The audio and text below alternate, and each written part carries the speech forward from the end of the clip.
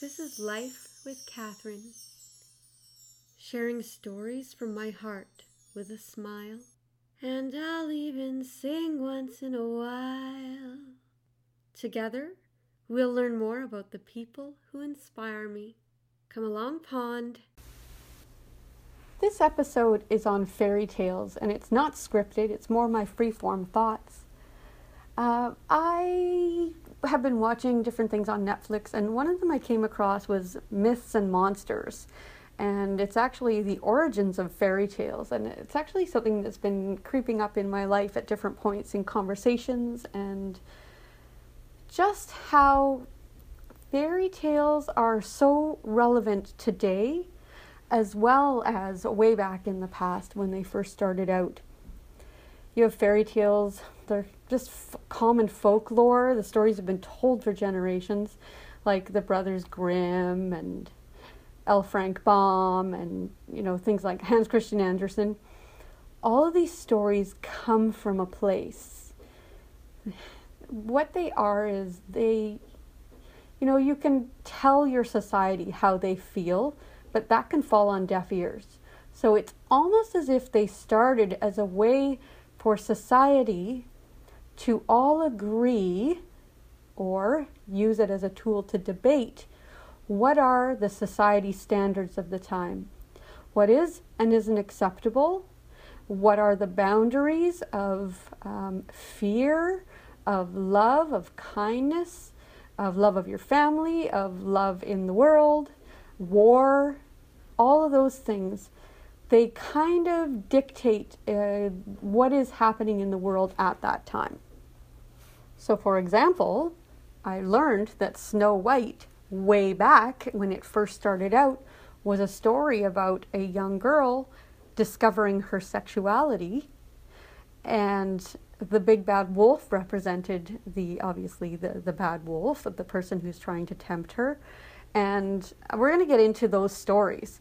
But I also came across fairy tales I've never heard, like The Capture of Father Time and the Tinderbox that my friend told me about. Anyways, there's all different stories. And even, I'm trying to think of the name, Hansel and Gretel. Even Hansel and Gretel started out as a story that was the parents were the villains rather than this witch that they found in the woods. So we're going to go start at the beginning here. I'm going to talk about the Brothers Grimm, and then I'm going to go into some of the fairy tales. Okay? I took this from the fairy tales, www.fairytalescollection.com/The Grimm Brothers. Jacob and Wilhelm Grimm, known as the Grimm brothers, were born at Hanau in Hesse-Kassel, Germany. Sorry about the pronunciation. Jacob Grimm, the second son, was born on January 4th, 1785. And Wilhelm Grimm, the third son, was born on February 24th, 1786. The Grimms were a large family of 9 children, 8 boys and 1 girl. Wow. Their father was a lawyer, and after his death they set out to Kassel to attend law school and follow in their father's footsteps. The Grimms had been collecting fairy tales from the people of Hesse since the early 1800s. They had a favorite local storyteller named Marie Muller. In 1812, the Grimm brothers published their first volume of 86 stories and tales. In 1814, the second volume contained 70 stories. The stories were a success, and the brothers were recognized for their work in 1819 with honorary doctorates from Marburg University. In 1825, Wilhelm married Henriette Dorothy Wilde. Through the years, the brothers were working as librarians in different universities. In 1838, they began the work on 32 volumes of a German dictionary which focuses on history. Within the next 10 years, the Grimms resigned from their teaching at the University of Berlin and devoted their time to completion of the dictionary. The Grimms did not live to see the final edition of their German dictionary. Wilhelm Grimm died on December 16, 1859, and Jacob Grimm on September 20, 1863. And this piece is from biography.com. Influenced by German Romanticism, a prevailing movement of the time, the brothers robustly studied the folklore of their region with an emphasis on recording village oral storytelling that was vanishing with the advent of new technology. Jacobs and Wilhelm's work culminated in the book Kinder- und Hausmärchen, Children's and Household Tales, the first volume of which was published in 1812. A second volume followed in 1815. Okay, there's talks about different stories they told. Despite the emphasis on village oral traditions, the stories were in fact an amalgamation of oral and previously printed fairy tales, as well as information shared by friends, family members, and acquaintances with non-German influences. For instance, French writer Charles Perrault had earlier written a version of Sleeping Beauty known as Briar Rose in the Grimm collection.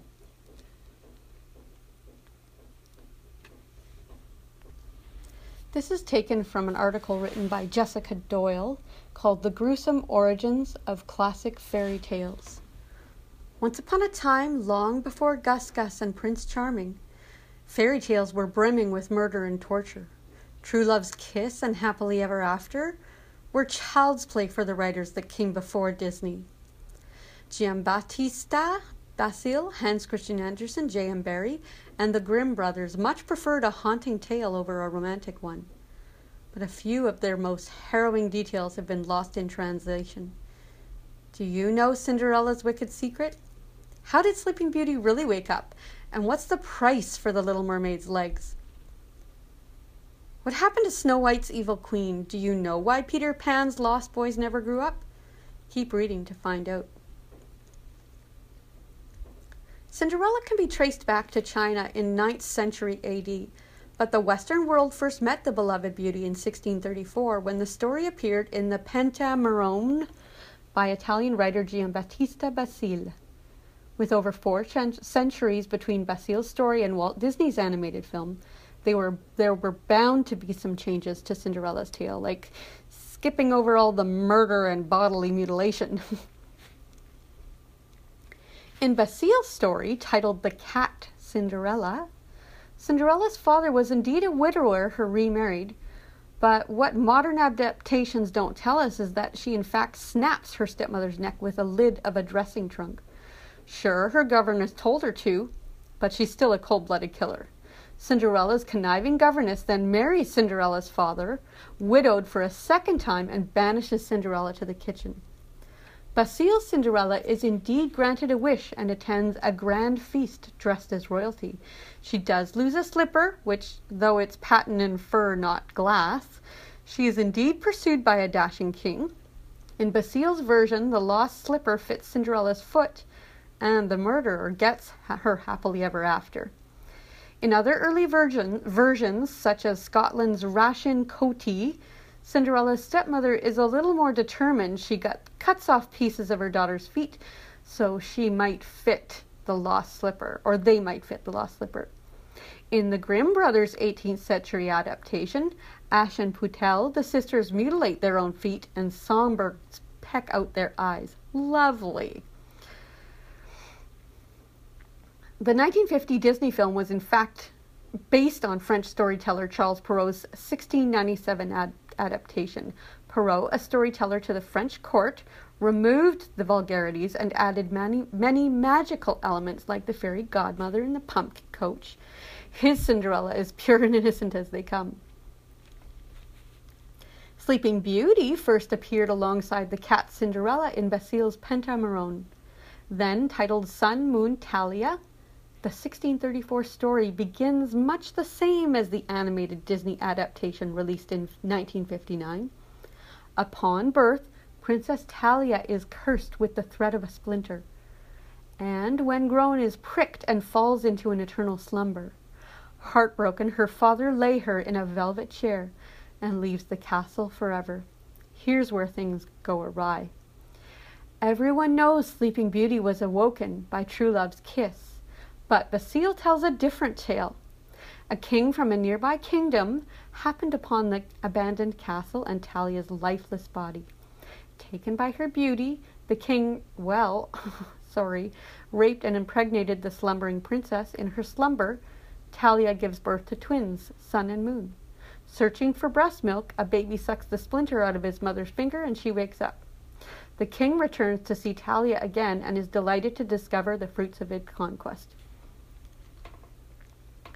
It's only a matter of time before the queen discovers her husband's infidelities and orders his babies to be cooked and fed to him. Unbeknownst to the queen, the cook hides the children and serves goat instead. When the queen attempts to throw Talia into a burning fire, the king intercepts and burns his wife alive. Talia marries the king and they live happily ever after as predator and wife. Whew!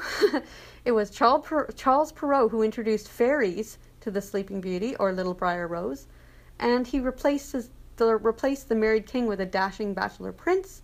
The prince's mother took on the role of evil queen, and instead of feeding the twins to someone else, she threatened to eat them herself. When the queen attempted to throw Sleeping Beauty into a pit of vipers, the prince heroically saved his bride, while his mother jumped to her death. The Little Mermaid. The Little Mermaid was created by Danish writer Hans Christian Andersen in 1837, about 150 years before Ariel was singing Under the Sea with Sebastian and Flounder. Andersen's Little Mermaid endured a far grislier life than the bright-eyed Ariel we know, and her desire to be human is far more dramatic than Disney lets on. They say everything's better where it's wetter, but in 1837 our Little Mermaid certainly didn't think so. Andersen's mermaids were soulless creatures destined to dissolve into sea foam when they died, whereas humans were promised a beautiful afterlife. Terrified by her abysmal fate, the Little Mermaid wanted nothing more than a human soul, but as her grandmother explained to her, the only way a mermaid can grow a soul is to wed a man who loves her more than anything. And should the man not marry her, she will die. An impossible task for a girl with a fishtail, no? When the Little Mermaid spots a handsome dark-haired prince on shore, her desire to be human only worsens, and as desperate times call for desperate measures, the mermaid visits the sea witch to strike a deal. But first she must travel through thousands of polypi, who cling to anything including skeletons and a mermaid they had caught and strangled. Without even asking her wish, the sea witch offers the Little Mermaid a draft that will give her legs at a high cost.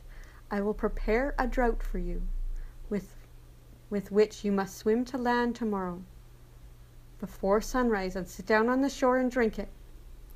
Your tail will then disappear and shrink up into what mankind calls legs, and you will feel great pain, as if a sword were passing through you. At every step you take, it will feel as if you are treading upon sharp knives, and that the blood must flow. If you will bear all this, I will help you. As if the pain of the sword passing through her wasn't enough, the witch cuts off the Little Mermaid's tongue for payment. What follows is nothing but heartbreak. The prince loves the Little Mermaid, but not more than anything, and he marries another woman. The only way the Little Mermaid can save herself from imminent death is to stab the prince to death, but she refuses, ending her life on earth and ocean. Alright, so you can go read about Snow White and Peter Pan. It's a little dark. This is from fairytalescollection.com. The Capture of Father Time by Frank Baum. Jim was the son of a cowboy and lived on the broad plains of Arizona. His father had trained him to lasso a bronco or a young bull with perfect accuracy.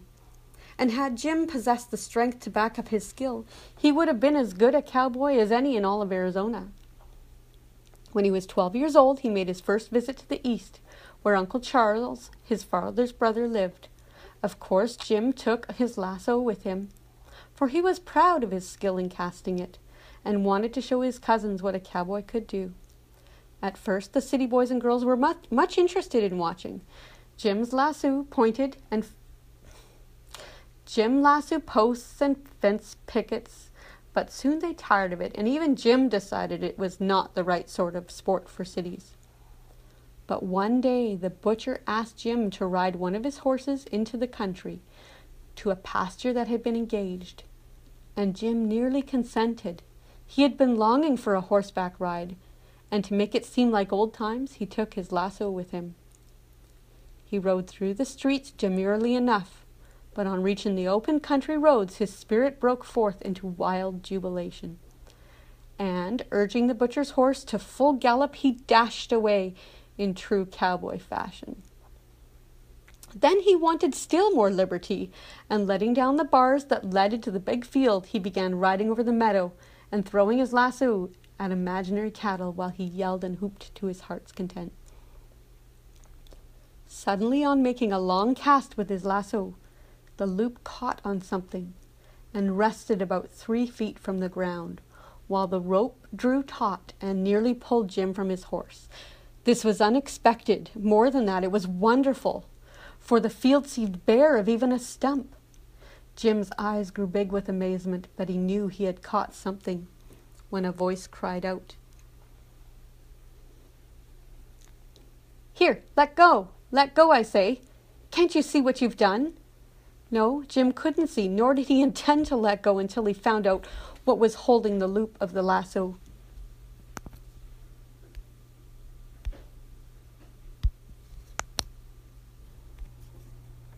So he resorted to an old trick his father had taught him, and putting the butcher's horse to a run, began riding in a circle around the spot where his lasso had caught. As he thus drew nearer and nearer his quarry, he saw the rope coil up.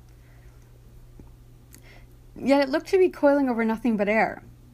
On the end of the lasso was made fast to a ring into the saddle, and when the rope was almost wound up, the horse began to pull away and snort with fear. Jim dismounted. Holding the reins of the bridle in one hand, he followed the rope, and an instant later saw an old man caught fast in the coils of the lasso. His head was bald and uncovered, but long white whiskers grew down to his waist, and about his body was thrown a loose robe of fine white linen. In one hand he bore a great scythe, and beneath the other arm he carried an hourglass. While Jim gazed wonderingly upon him, this venerable old man spoke in an angry voice. "Now then, get that rope off as fast as you can. You've brought everything on earth to a standstill by your foolishness. Well, what are you staring at? Don't you know who I am?" "No," said Jim stupidly. "Well, I'm Father Time. Now make haste and set me free if you want to run the world to run properly."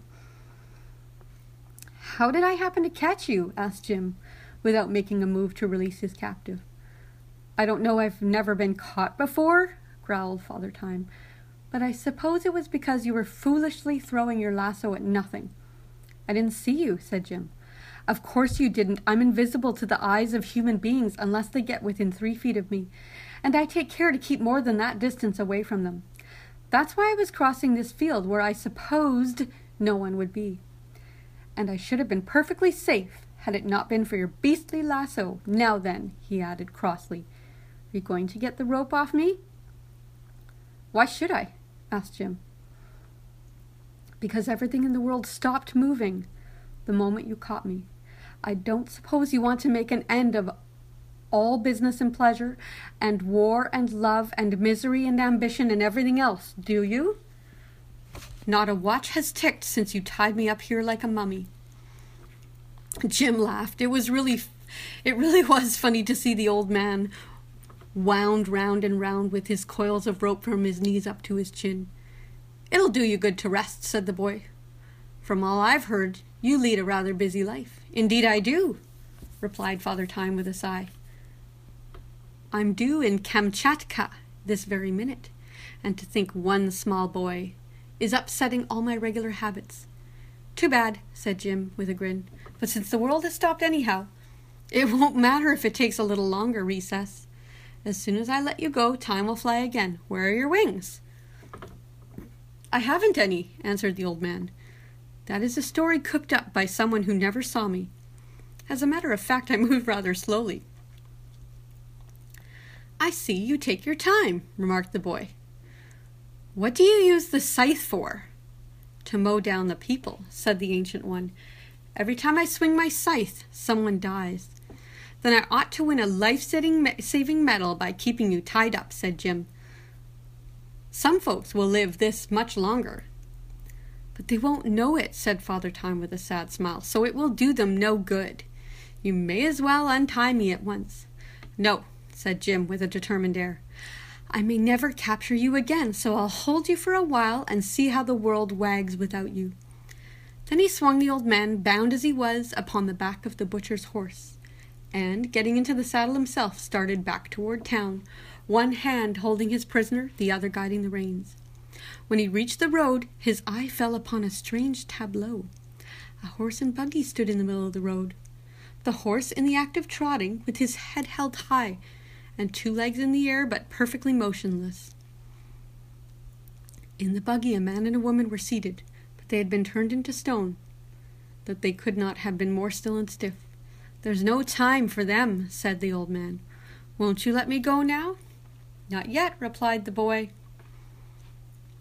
He rode on until he reached the city, where all the people stood in exactly the same positions they were in when Jim lassoed Father Time. Stopping in front of a big dry goods store, the boy hitched his horse and went in. The clerks were measuring out goods and showing patterns to the rows of customers in front of them, but everyone seemed to suddenly have become a statue. There was something very unpleasant in this scene. A cold shiver began to run up and down Jim's back, so he hurried out again. On the edge of the sidewalk sat a poor crippled beggar, holding out his hat, and beside him stood a prosperous-looking gentleman who was about to drop a penny into the beggar's hat. Jim knew this gentleman to be very rich, but rather stingy, so he ventured to run his hand into the man's pocket and take out his purse, in which was a $20 gold piece. This glittering coin he put in the gentleman's fingers instead of the penny, and then restored the purse to the rich man's pocket. "That donation will surprise him when he comes to life," thought the boy. He mounted the horse again and rode up the street. As he passed the shop of his friend the butcher, he noticed several pieces of meat hanging outside. "I'm afraid that meat will spoil," he remarked. "It takes time to spoil meat," answered the old man. This struck Jim as being queer but true. "It seems time meddles with everything," said he. "Yes, you've made a prisoner out of the most important personage in the world," groaned the old man, "and you haven't enough sense to let him go again." Jim did not reply, and soon they came to his uncle's house, where again he dismounted. The street was filled with teams and people who were all motionless. His 2 little cousins were just coming out the gate on their way to school with their books and slates underneath their arms, so Jim had to jump over the fence to avoid knocking them down. In the front room sat his aunt reading her Bible. She was just turning a page when Time stopped. In the dining room was his uncle finishing his luncheon. His mouth was open, fork poised just before it, while his eyes were fixed upon the newspaper folded beside him. Jim helped himself to his uncle's pie, and while he ate it, he walked out to his prisoner. "There's one thing I don't understand," said he. "What's that?" asked Father Time. "Why is it that I'm able to move around while everyone else is froze up?" "That is because I'm your prisoner," answered the other. "You can do anything you wish with Time now, but unless you are careful, you'll do something you will be very sorry for." Jim threw the crust of his pie at a bird that was suspended in air, where it had been flying when Time stopped. "Anyway," he laughed, "I'm living longer than anyone else. No one will ever be able to catch up with me again." "Each life has its allocated span," said the old man. "When you have lived your proper time, my scythe will mow you down." "Oh, I forgot your scythe," said Jim thoughtfully. Then a spirit of mischief came into the boy's head, for he happened to think that the present opportunity to have fun would never occur again. He tied Father Time to his uncle's hitching post, that he might not escape, and he crossed the road to the corner grocery. The grocer had scolded Jim that very morning for stepping into a basket of turnips by accident, so the boy went back to the end of the grocery and turned on the faucet of the molasses barrel. "That'll make a nice mess when Time starts. The molasses will running all over the floor," said Jim with a laugh. A little further down the street was a barber shop, and sitting in the barber's chair, Jim saw the man that all the little boys declared was the meanest man in town. He certainly did not like the boys, and the boys knew it. The barber was in the act of shampooing this person when Time was captured. Jim ran to the drugstore and got a bottle of mucilage. He returned and poured it over the ruffled hair of the unpopular citizen. "That will probably surprise him when he wakes up," thought Jim.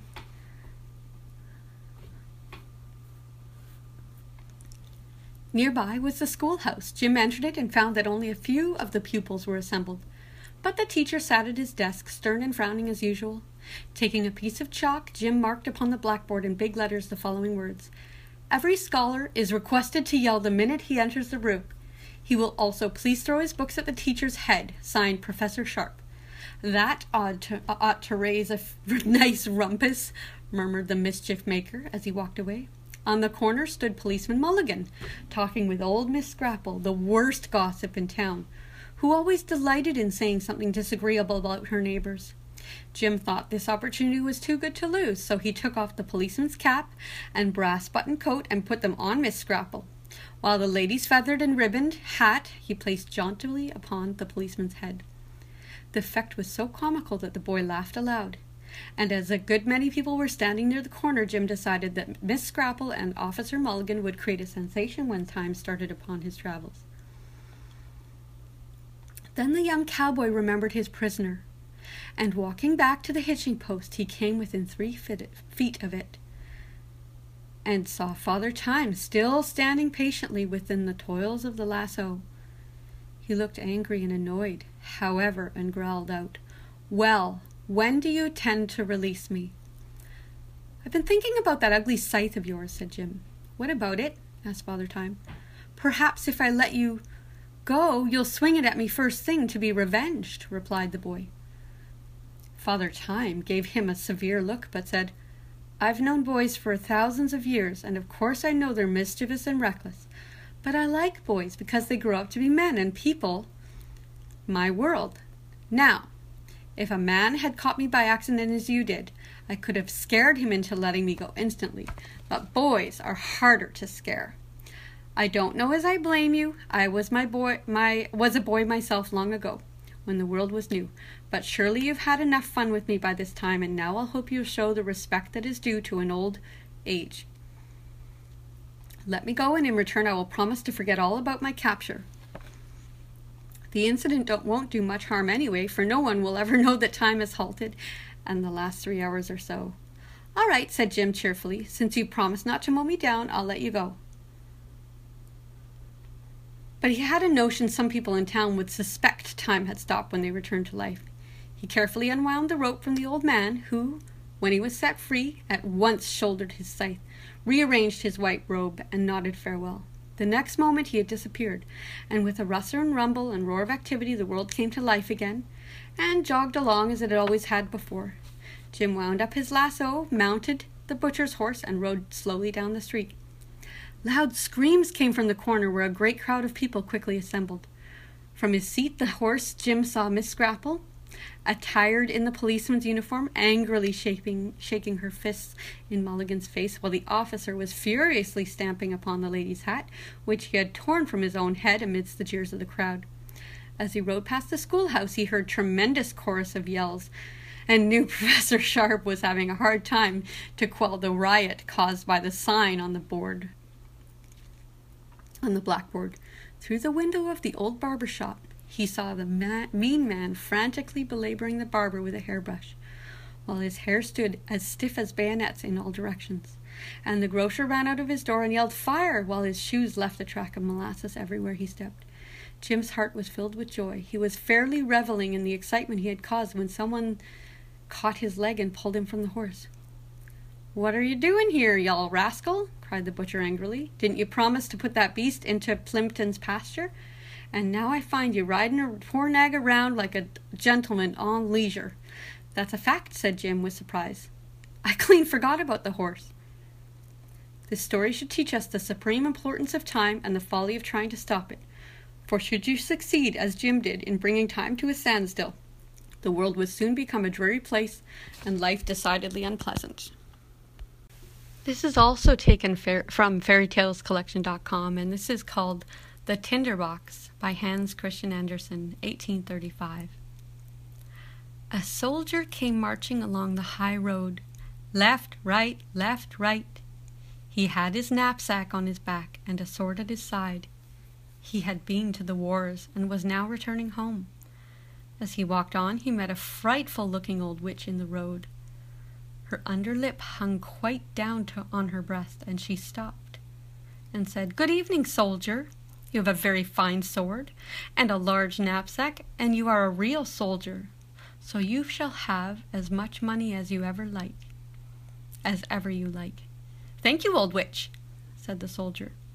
"Do you see that large tree?" said the witch, pointing to a tree which stood beside them.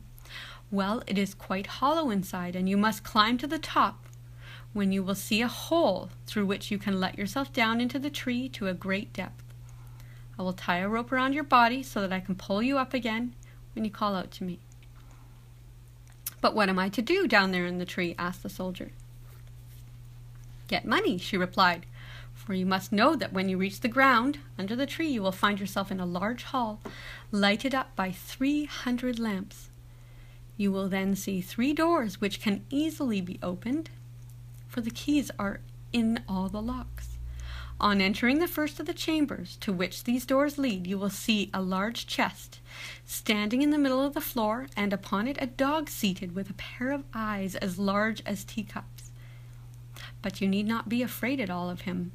I will give you my blue-checked apron, which you must spread on the floor, and boldly seize hold of the dog and place him upon it. You can then open the chest and take from it as many pence as you please.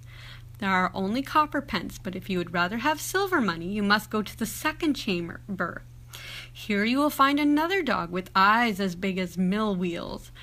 But don't let that trouble you. Place him upon my apron and take the money you please. If, however, you'd like gold best, enter the third chamber, where there is another chest full of it. The dog who sits on this chest is very dreadful. His eyes are as big as a tower, but do not mind him. If he also is placed upon my apron, he cannot hurt you, and you may take from the chest what gold you will." "This is not a bad story," said the soldier. "But what am I to give you, you old witch? For of course you do not mean to tell me all this for nothing." "No," said the witch, "but I do not ask for a single penny. Only promise to bring me an old tinderbox, which my grandmother left behind the last time she went down there." "Very well, I promise. Now tie the rope around my body." "Here it is," replied the witch, "and here is my blue-checked apron." As soon as the rope was tied, the soldier climbed up the tree and let himself down through the hollow to the ground beneath. And here he found, as the witch had told him, a large hall, in which many hundred lamps were all burning. Then he opened the first door. Ah, there sat the dog, with the eyes as large as teacups, staring at him. "You're a pretty fellow," said the soldier, seizing him and placing him on the witch's apron, while he filled his pockets from the chest with as many pieces as they would hold. Then he closed the lid, seated the dog upon it again, and walked into another chamber. And, sure enough, there sat the dog with eyes as big as mill wheels. "You had better not look at me in that way," said the soldier. "You will make your eyes water." And then he seated him also upon the apron and opened the chest. But when he saw what a quantity of silver money it contained, he very quickly threw away all the coppers he had taken, and filled his pockets and knapsack with nothing but silver.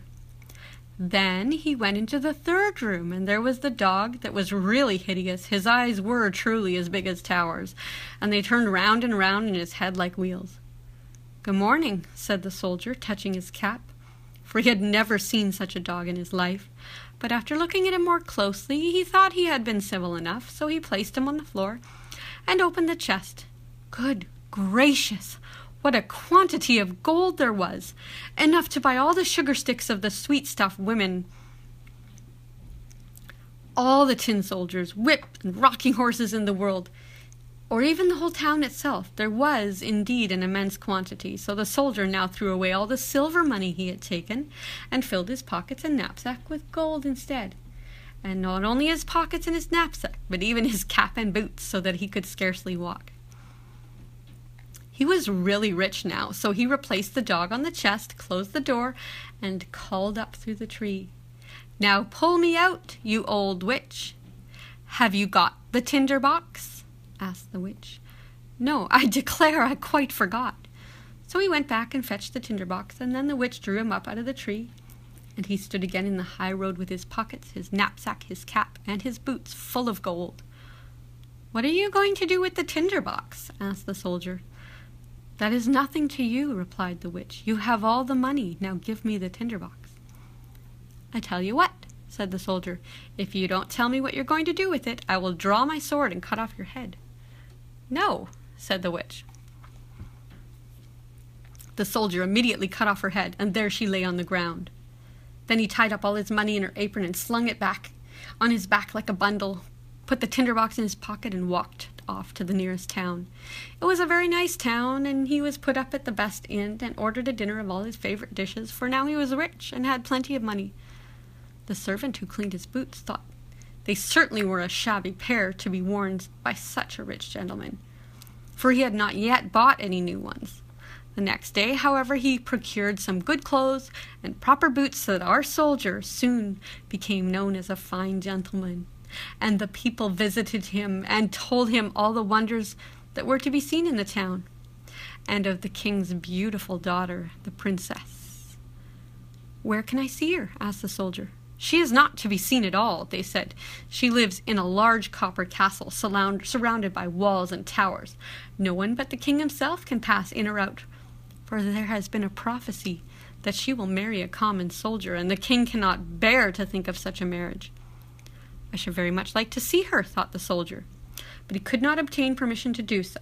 However, he passed a very pleasant time, went to the theater, drove into the king's garden, and gave a great deal of money to the poor, which was very good of him. He remembered what it had been in olden times to be without a shilling. Now he was rich, had fine clothes, and many friends, who all declared he was a fine fellow and a real gentleman, and all this gratified him exceedingly. But his money would not last forever, and as he spent and gave away a great deal daily, and received none, he found himself at last with only 2 shillings left.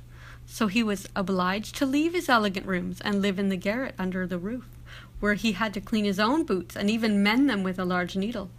None of his friends came to see him. There were too many stairs to mount up. One dark evening he had not even a penny to buy a candle. Then all at once he remembered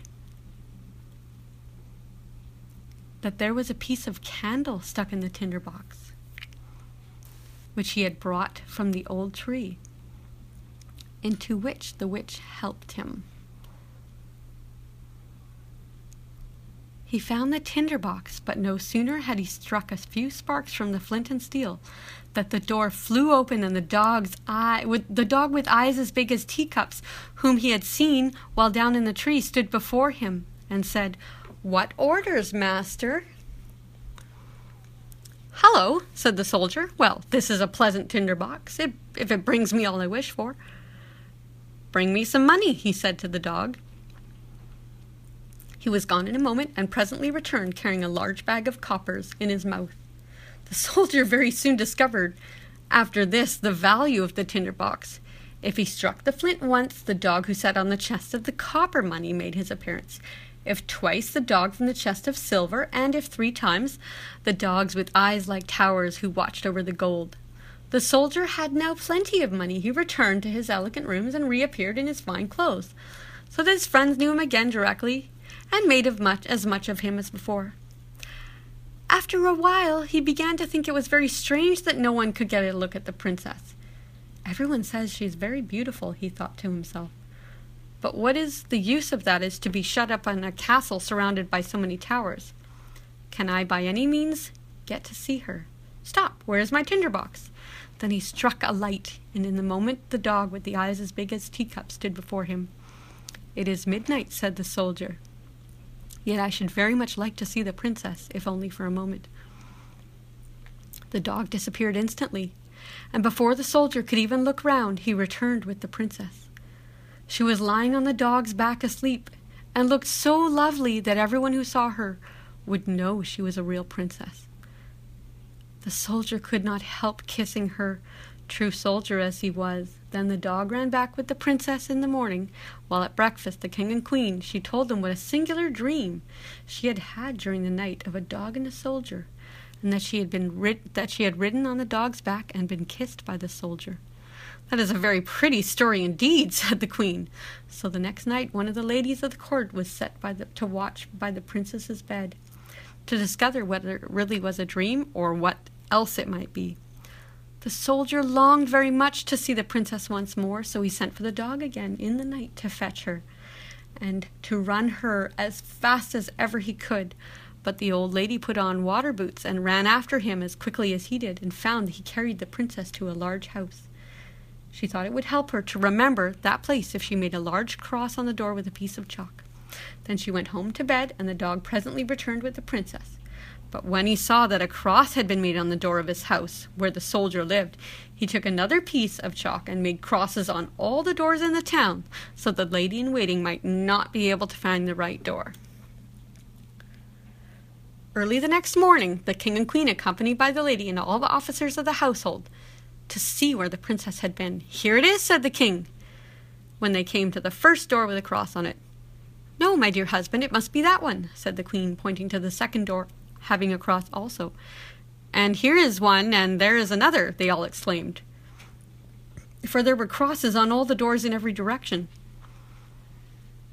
So they felt it would be useless to search any farther, but the queen was a very clever woman.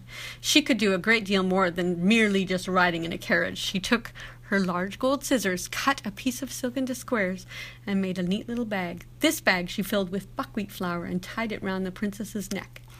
And then she cut a small hole in the bag so that the flour might be scattered on the ground as the princess went along. During the night, the dog came along again and carried the princess on his back and ran with her to the soldier, who loved her very much and wished that he had been a prince so that he might have her for a wife. The dog did not observe how the flour ran out of the bag, all the way from the castle to the soldier's house, and even up to the window where he climbed with the princess. Therefore, in the morning, when the king and queen found out where their daughter had been, the soldier was taken and put in prison. Oh, how dark and disagreeable it was as he sat there, and people said to him, "Tomorrow you will be hanged." It is not very pleasant news, and besides, he had left the tinder box at the inn. In the morning he could see through the iron grating of the little window how the people were hastening out of the town to see him hanged. He heard the drums beating and saw the soldiers marching. Everyone ran out to look at them, and the shoemaker's boy with a leather apron and slippers on galloped by so fast that one of his slippers flew off and struck the wall where the soldier sat looking through the iron grating. "Hello, you shoemaker's boy, you need not be in such a hurry," cried the soldier to him. "There will be nothing to see till I come. But if you run to the house where I've been living and bring me my tinder box, you shall have 4 shillings, but you must put your best foot foremost." The shoemaker's boy liked the idea of getting 4 shillings, so he ran very fast and fetched the tinder box and gave it to the soldier. And now we shall see what happened. Outside the town a large gibbet had been erected, round which stood the soldiers with several thousands of people. The king and queen sat on splendid thrones opposite to that, the judges and the whole council. The soldier already stood on the ladder, but as they were about to place the rope around his neck, he said that an innocent request was often granted to a poor criminal before he suffered death. He wished very much to smoke a pipe, as it would be the last pipe he should ever smoke in the world. The king did not refuse this request, so the soldier took his tinderbox and struck fire once, twice, thrice. And there in a moment stood all the dogs, the one with eyes as big as teacups, the one with eyes as large as mill wheels, and the third, whose eyes were like towers.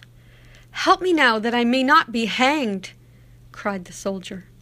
And the dogs fell upon the judges. All the counselors seized one by the legs and another by the nose and tossed them many feet high in the air, so that they all fell down and were dashed to pieces. "I will not be touched," said the king, but the largest dog seized him as well as the queen and threw them after the others.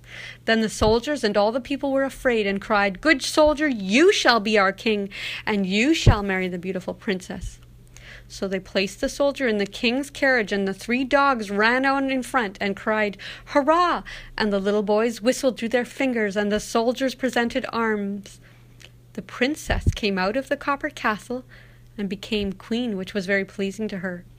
The wedding festivities lasted a whole week, and the dogs sat at the table and stared with all their eyes. The end. What a strange fairy tale. I'm not going to read these ones, but it's so interesting, like some of the titles. Mark Twain has a fairy tale called Aurelia's unfortunate young man. He has one called A Ghost Story. And the Brothers Grimm, you know most of those. Frank Baum, who wrote The Wizard of Oz.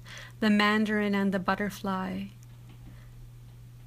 The Girl Who Owned a Bear. I love it. Aesop's Fables, which are very famous as well. The Wolf and the Lamb, The Fisherman Piping. There's so many. What I think is the most interesting is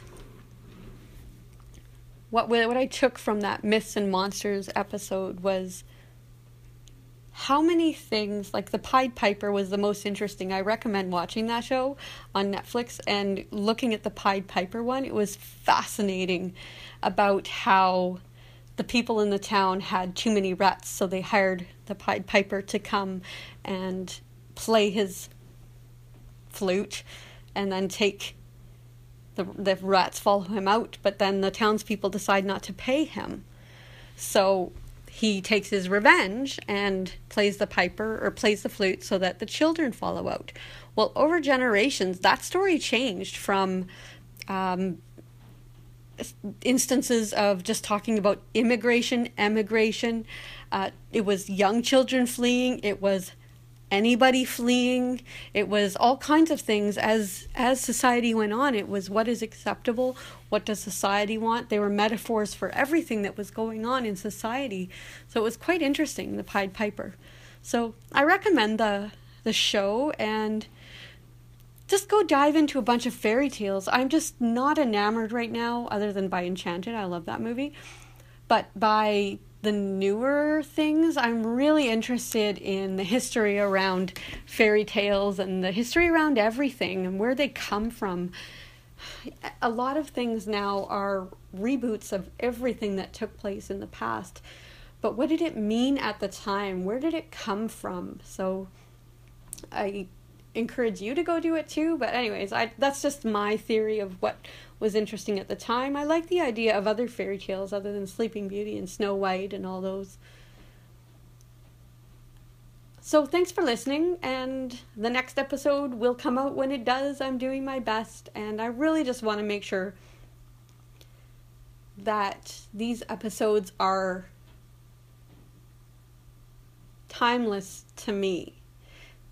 Timeless for you is a result of interpretation, but timeless for me as the creator and what I want to put out there. So, thank you. Bye.